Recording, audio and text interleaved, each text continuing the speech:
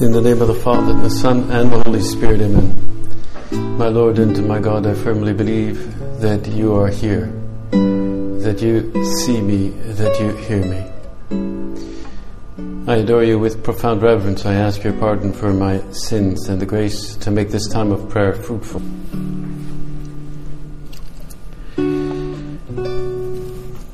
Today's Gospel from St. Luke, chapter 17, is filled with all kinds of apocalyptic language. That is, language that deals with the end times. And this comes directly from the mouth of our Lord himself. He speaks about Noah and the ark. He refers to this image of Lot fleeing from Sodom and his wife perishing as she looked back, becoming a pillar of salt because she looked back. And then he says the Son of Man will be revealed. Son of Man was a phrase that came from the prophet Daniel, and everybody understood that it was the Messiah. It was a figure that would come to reveal himself at the end times. And he said that whoever seeks to preserve his life will lose it. Who died in order to safeguard not himself. He died in order to safeguard his attempt to bring about unity between the Orthodox Church and the Catholic Church. As you know, in the 11th century, in 1054, there was the foremost split, or the schism, that took place between the Eastern Church and the Western Church. The Eastern Church being based in Constantinople, and the Western Church, of course, in Rome. And it was a very painful moment in the history of the Church, and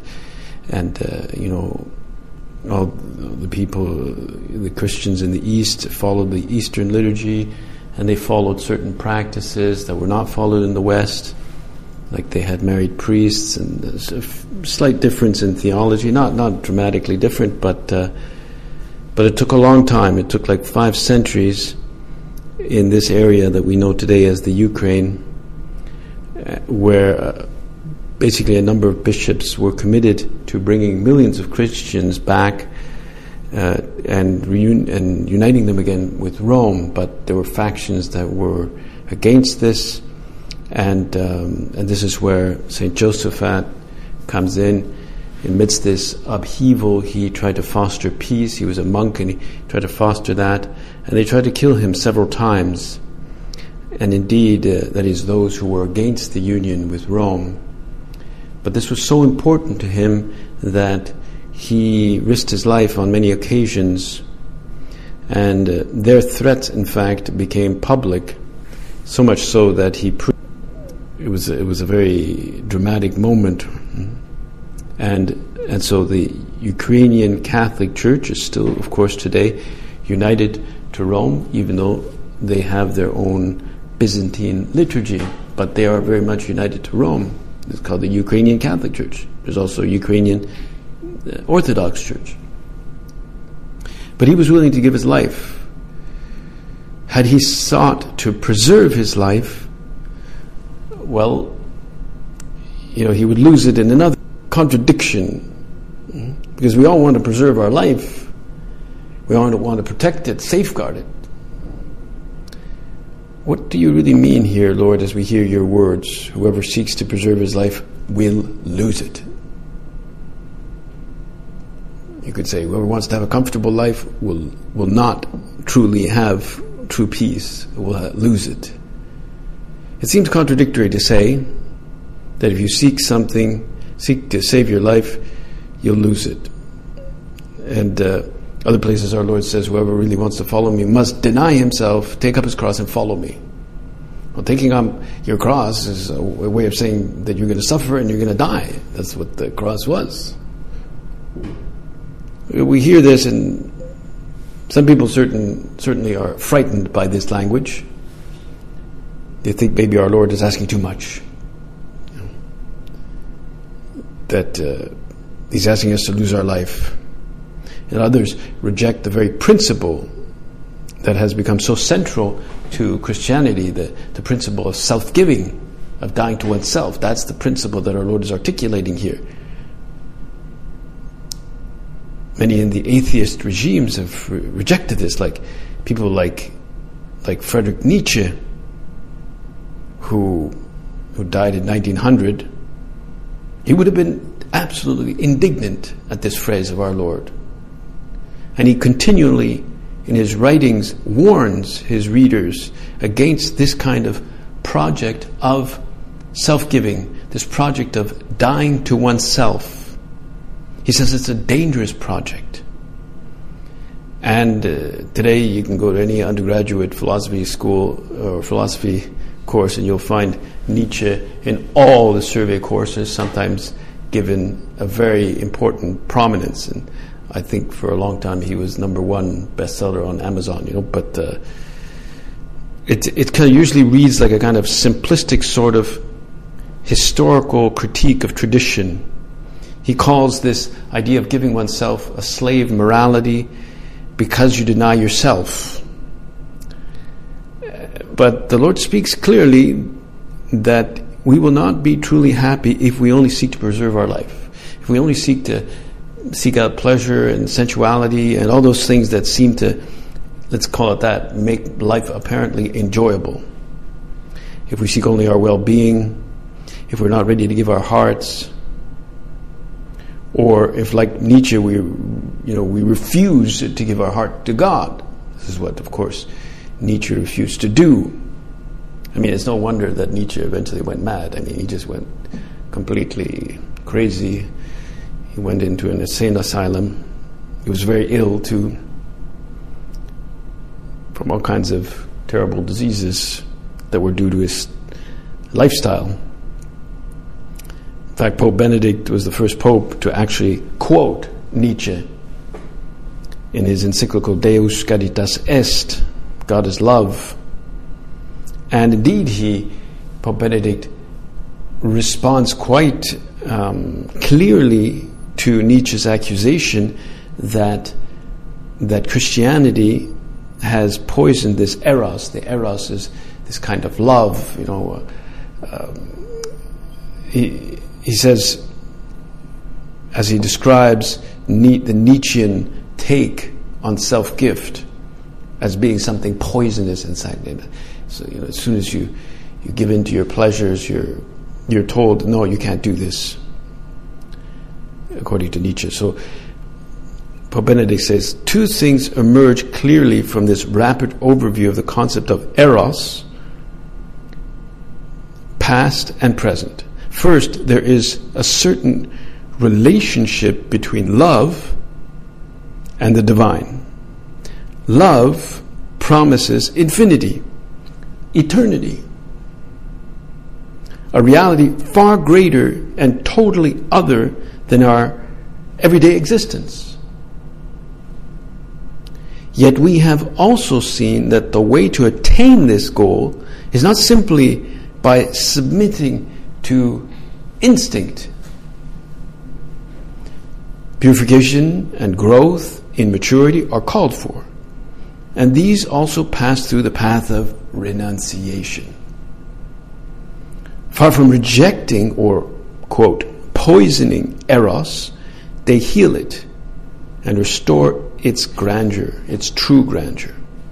And it's a beautiful passage from the beginning of Deus Caritas Est, the purifying role that this renunciation has. And we know from St. Augustine's basic insight into the human condition that famous line that he would say, our hearts are restless until they rest in you. Right? So we're made for God. And the human person wishes to give himself to something higher than himself, something that is greater than himself. And this is what the Lord points to when he says that, if you really want to preserve your life, you have to lose it. because you're giving yourself to something greater. And it is to give ourselves to something greater, as the Pope says here, to tap into this divine, this infinity, what promises infinity. It's something that we all need. It's in our nature, and it's fundamental. So we have to see if we're on truly the right path. If we're loving in the right way, in a way that will lead us to this infinite, or this divine. Perhaps an image can help us. It's an image that was presented by Rainiero Cantalamessa in a few years ago. He's the preacher of the papal household. This might clarify. He says that during the Nazi persecution, many trains full of Jews traveled from every part of Europe to the extermination camps. They were induced to get on trains by false promises of being taken to places that would be better for them. Imagine, they were placed on these trains and they were told, this is going to be good for you. When in fact they were actually being taken, as you know, to their destruction. They were being taken to these concentration camps. But they thought this was going to be a better place. That's what they were told. And in fact, it happened that at some of the stops on the way, somebody who really knew the truth called out and told some of the passengers, get off, run away. These are going to concentration camps. Get off these trains. And in fact, some people managed to get off, but most of them didn't. They just stayed on these trains. Well, probably because they were barricaded in. But so, I mean, it's a stark image, but the train of life on which we are traveling on is going clearly towards death. I mean, not exactly the concentration camp, but we are going towards death. That's why the month of November reminds us of this by inviting us to pray for all those who have gone before us. And maybe they've gone before us, but we will also arrive there one day. It's inevitable that we will die. We know we are immortal. Nobody doubts this. But we don't often reflect on, you could say, on the meaning of this now. That is, on what train am I on now? With my behavior, with my actions. Where is it really leading me, the way I'm living?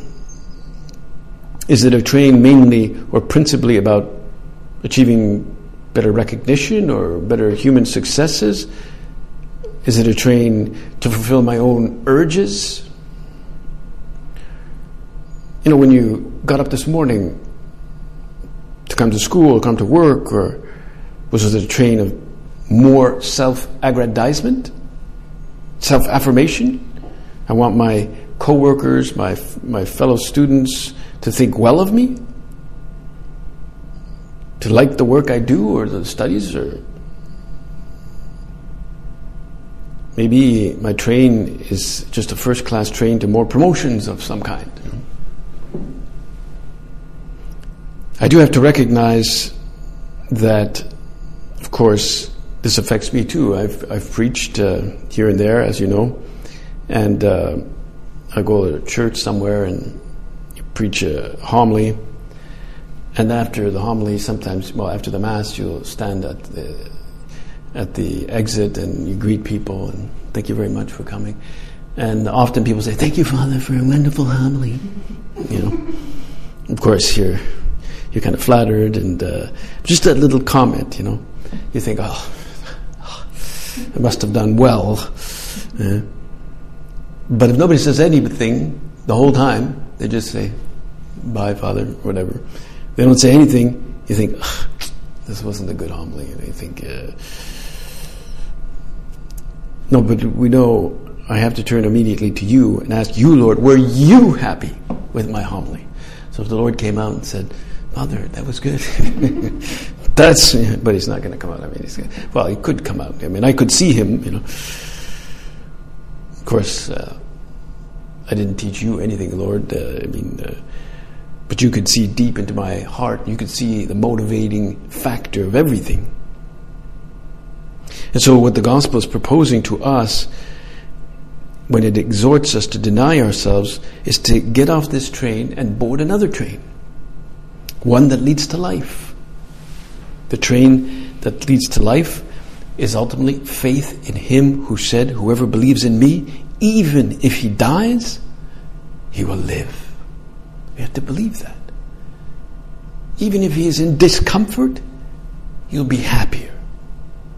Even if you do things that you don't like, you'll be happier. You'll be closer to me. You'll be purified. It's really the train of rectitude of intention. Our Lord seems to suggest that he who wants to save his life at all costs, making it his basic value, who's fixated on seeking, let's say, human applause, or is overly obsessed with human security, that person might well lose eternal life. Whereas he who is ready to lose his earthly security, earthly recognition, human recognition, the one who is ready to take those kinds of risks with human outcomes and is ready to fight off any enemies of his soul, that person will gain eternal life. Like St. Joseph had. That he gained eternal life, even though he was promoting something that was enormously unpopular in his time. That is, to help people to be united to the Holy Father in Rome. I mean, he defended the Byzantine liturgy, but there was nothing wrong with the liturgy. That wasn't the problem. It was being united with Rome. Maybe we find that getting on this train is too much. We can't get the ticket for this train. It's too hard to always work with such rectitude of intention. But, with our Lord's grace, He's ready to give us first-class tickets. So you get on the right train. All we have to do is get on the train. Just get on the train. And if ever we fall off and we are motivated by human reasons, just get back on again. That's all. Just get back on. So when I'm working and I'm seeking human adulation, and I'm saying, I hope they like this, I hope they praise me, or we feel the joy of being praised in something, or we think we're better or something like that, just shake that off. Just get back on the good train. I'm doing this for you, Lord. That's the right train. Whoever believes in me, even if he dies, he will live. I do this for you. Help me to get back on the right train. That's what we have to do. Get on the right train. There's a beautiful passage in Friends of God, in one of the homilies by St. Josemaria. He says, "It is folly to undertake a hard and difficult task just to be admired.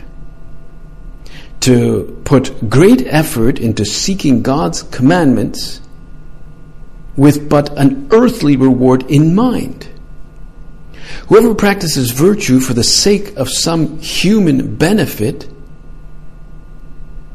is like a person who sells off a priceless heirloom for just a few coins. He could have won heaven, but he is content instead with fleeting praise. That is why they say that the hopes of hypocrites are like a spider's web. So much effort goes into weaving it, and in the end it is blown away by the puff of the wind of death. The puff of the wind of death, he says. Indeed, we're on the train on the way to death. So maybe today, as you work or as you do your stuff, it's good just to rectify the intention and to do everything for the glory of God. And then maybe afterwards, when you look at your day, when you do examination of conscience, you see you may have slipped up.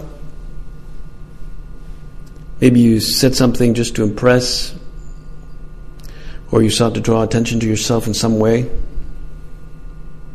prove yourself, well, no problem. It's okay. It's just an opportunity to make an act of contrition. It's just a way of getting back on the train. Ask for forgiveness when you get on the wrong train. Right? You just got to know when you're on the wrong train. That's the key. You got to know when you're on the wrong train. It's like the prophet Ezekiel says, a new heart I will give you, a new spirit I will put within you, and I will take out of your flesh the heart of stone and give you a heart of flesh. And I will put my spirit within you and cause you to walk in my statutes and be careful to observe my ordinances. That's what happens when we are on the right train. We're giving it a new heart, a heart of flesh that really knows how to love and give itself. And when he's talking about this new heart, he's really talking about our inner core, our inner dispositions, that deep rectitude that we must always have when we're working, when we're acting, when we're living, when we're talking. That is ultimately that deep ability to love. To really love and to die to ourselves for love of God. And when he says, I will put my spirit within you and cause you to walk in my statutes and walk all and observe all my ordinances. Well, my spirit, that's our motivation. That's our inner motivation. What gives me drive, what makes me get up in the morning, and how it will affect my will. I mean, I'm sure whenever you wake up in the morning and the alarm goes off, mostly you're thinking, I would prefer to stay in bed, especially when it's cold in the winter. But what's your drive? Lord, I want to serve you. I want to give myself to you, even though I have to get out of this warm bed. That's a way of dying, or it's a way of getting on the right train. That way heart and spirit work together. There was a 17th century saint from France. His name was Saint Louis-Marie Grignon de Montfort, who is revered for his intense devotion to the Blessed Virgin Mary. And he had a prayer that was a prayer of entrustment to Our Lady. It was totus tuus ego sum, which means I am all yours. And in short, it's just totus tuus. And it was the motto, the episcopal motto on the coat of arms of Pope John Paul II when he was a bishop, and of course when he was Pope. And we used to, when we had visits, when he came, we used to have flags and banners, and it would say totus tuus, and we would wave it in the air. Totus tuus, totus. Most people said totus tuus. What the heck's that? You know? Totus tuus, we would say, means I am all yours. And they would say, I am all whose? You know? And then we had to enter into a theological debate, right? What it really meant. You know? For us, it meant a way of saying to Our Lady, I am all yours. But it is also, in a secondary way, it was also a way of telling the Pope, we're behind you, we're all yours, we love you. You know, totus tuus was a way of saying, John Paul II, we love you. But it was like a secret message that nobody seemed to understand, you know. The classic image, but some people would say, totus tuus, what does that mean? And somebody said, oh, I know what that means. That means Opus Dei in Latin, you know. But I don't know if that's just an urban myth, but I don't know, who knows. But so, well, we can say that, I'm all yours, and every time we say that, it's like getting back on the proper train. Our Blessed Mother will intercede for us so that our rectitude of intention is always done with faith. I thank you, my God, for the resolutions, affections, and inspirations you have communicated to me in this meditation. I ask you help to put them into effect. My Immaculate Mother, Saint Joseph, my Father and Lord, my guardian angel, intercede for me.